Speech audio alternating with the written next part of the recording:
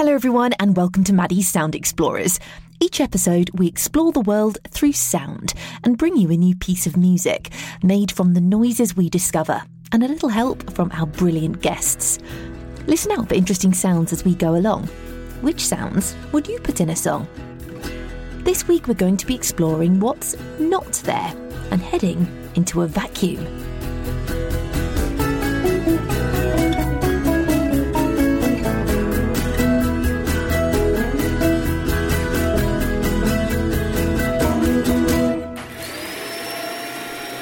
Oh, don't mind me, I'm just doing a spot of cleaning.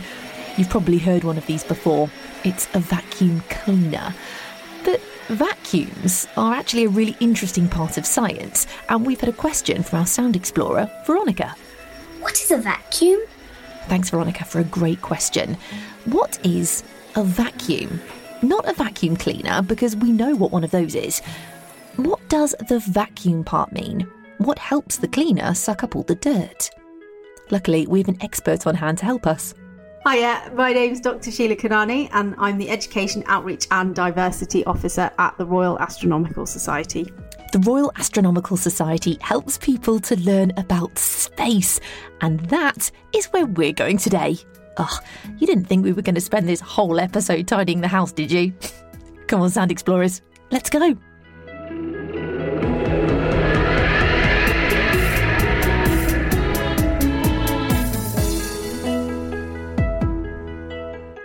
We are deep in outer space, far from the stars and planets, and it is so quiet. But back to the question. Sheila, what is a vacuum? So a vacuum is a space without any matter or air. It can be a tiny little space like a jar, or it can be a whole room. Could we make a vacuum?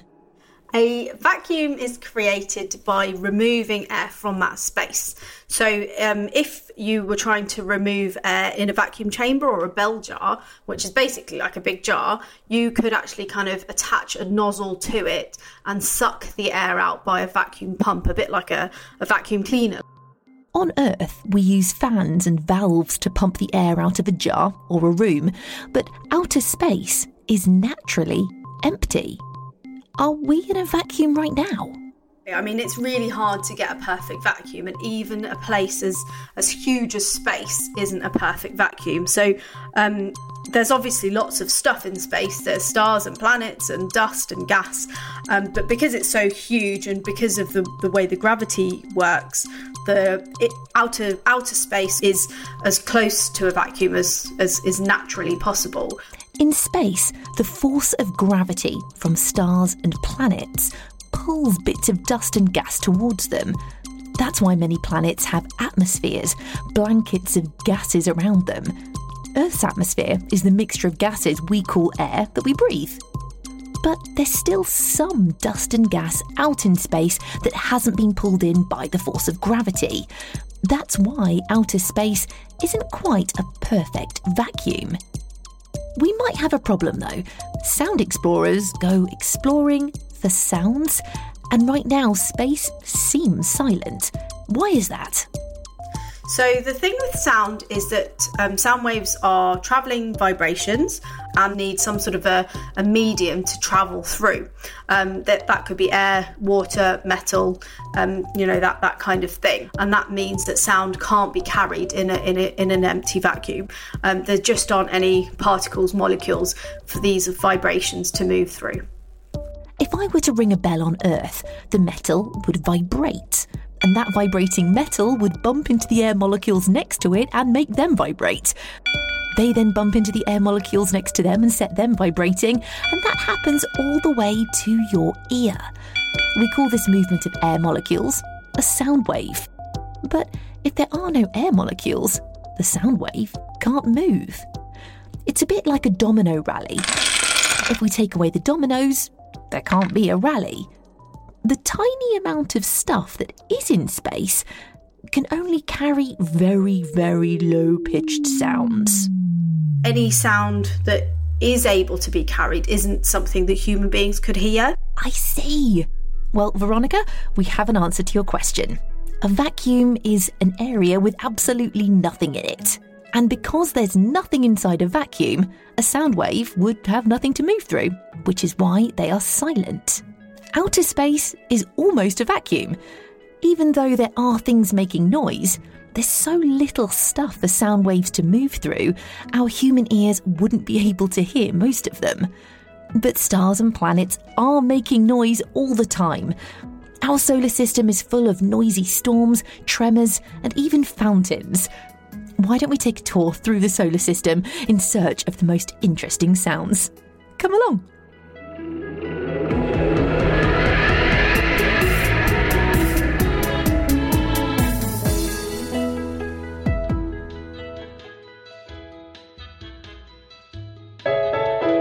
Welcome aboard Sound Explorer Galaxy Tours. Please keep your spacesuits on and your belts buckled. Our first stop today will be Mercury, where we'll get a fantastic view of the sun. Remember, you should never look at the sun with your naked eye, or with a telescope or camera. Even on Earth, it's much, much too bright. So the sun is hugely active. There's all kinds of vibrations going on all the time. How we would hear that would be a bit like sort of a background of static electricity or kind of white noise that we could always hear whenever the sun was out and shining. That's going in our song. The sun is constantly spitting out lots of tiny particles. Light, but lots of other stuff too. We call this solar wind. These particles don't need air or gas to be heard. They can travel through a vacuum. Please look out your windows and take in the sights as we pass by our solar system's hottest planet Venus and the dusty desert world, Mars. Whoa! Did you see that flash? Lightning on Venus. Venus has such a thick atmosphere, standing on the surface is like being a kilometre underwater. And if you could stand on its surface, you might hear this. What do you think it is? That's right, with lightning, you get thunder. Mars, on the other hand, has a thinner atmosphere.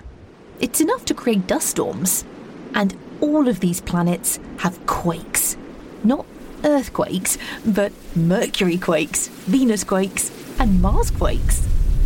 Earthquakes, but on other planets. So like Mars has Mars quakes. And again, it's not sound, but it's vibrations that we can turn into sounds that we can hear. As we continue travelling away from the sun, marvel at the gas giants Jupiter and Saturn. Please remember to take all your belongings with you as we make our final stop at one of Saturn's many moons.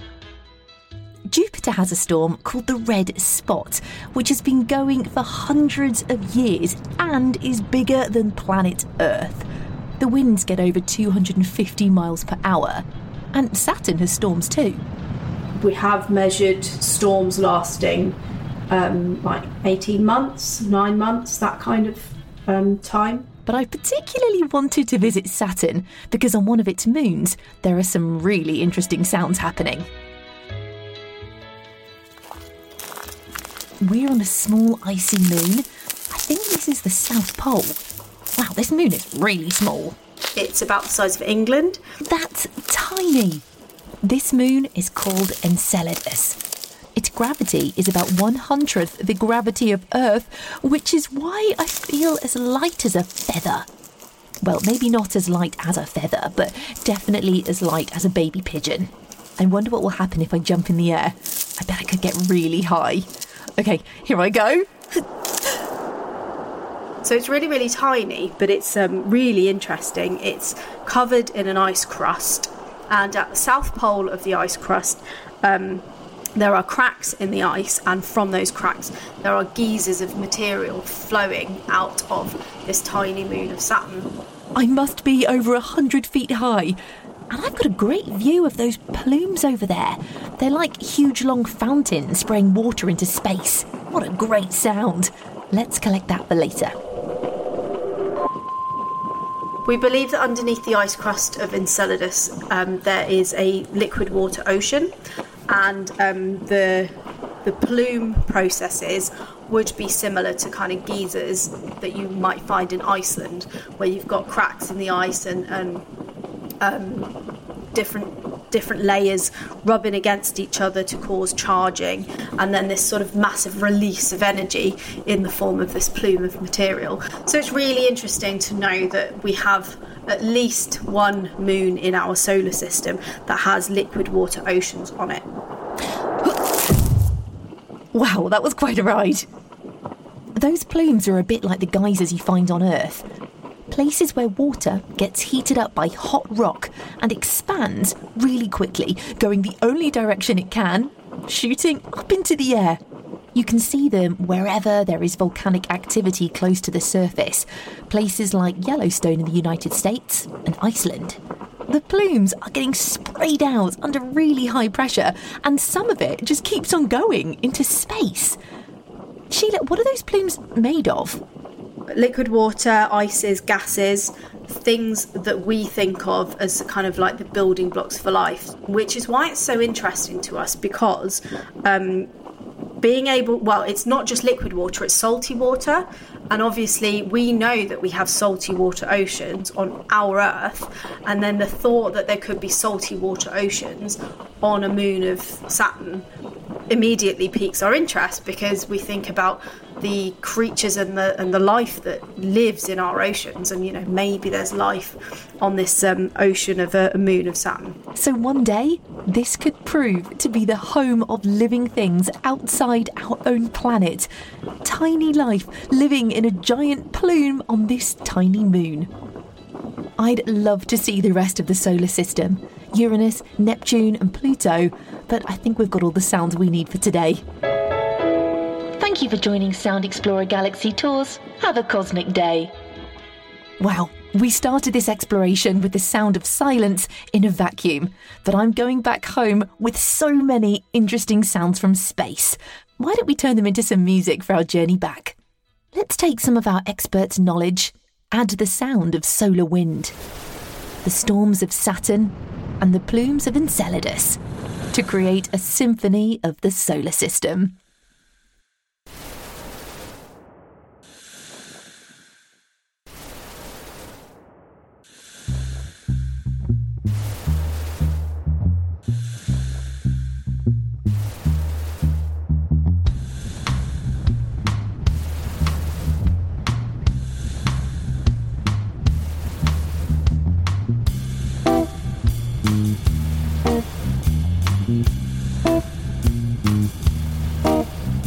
A vacuum is a space without any matter, and it's really hard to get a perfect vacuum, and even a place as huge as space,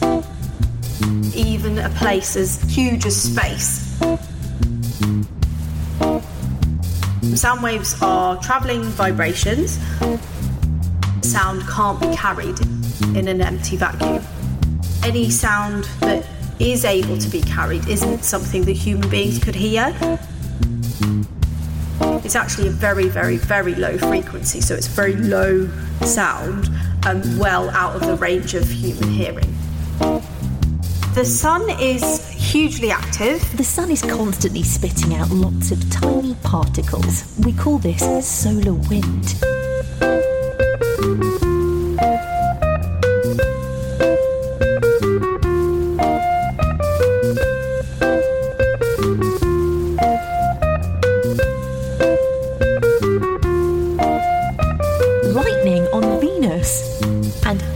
These planets have quakes. Mercury quakes, Venus quakes, Mars quakes. Mercury quakes, Venus quakes, Mars quakes. Jupiter has a storm called the Red Spot. And Saturn has storms too. We have measured storms lasting 18 months.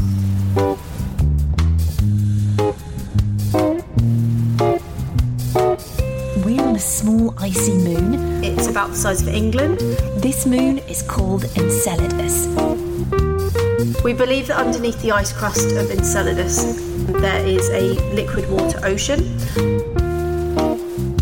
Liquid water, ices, gases, things that we think of as kind of like the building blocks for life. Maybe there's life on this ocean of a moon of Saturn. Maybe there's life on this ocean of a moon of Saturn.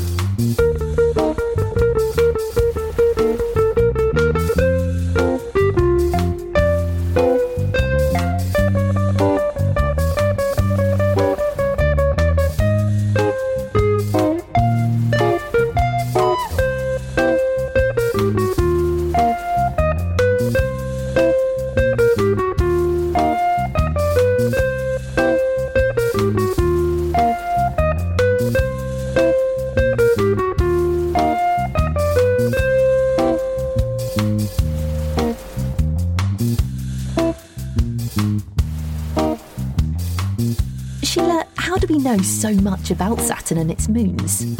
Over the last 20 years, it's been looked at in a huge amount of detail by a spacecraft called the Cassini spacecraft, which spent almost 14 years orbiting around Saturn. Sheila was one of the brilliant scientists that looked at the data coming back from Cassini and made sense of it. So I was analysing data coming all the way from Saturn, which was pretty incredible. Even if you only work on the data for 4 or 5 years like I did, you'll always be involved because it was one of those missions. It was conceived in the 1980s, built and launched in the 90s, took 7 years to get to Saturn, and then spent almost 14 years orbiting around Saturn before being crashed into the atmosphere.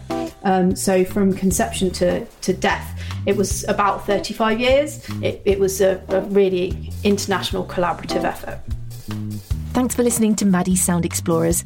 Discover new episodes when you subscribe. A big thank you to our expert, Dr. Sheila Kanani, to Martin Zelt-Oswick, who made the spacey music and put the episode together, and to Matt Hill for joining us on our grand tour of the solar system. Thanks too to Veronica for their great question. I'm Maddie Moat, and you can join me next time for another episode of Maddie's Sound Explorers.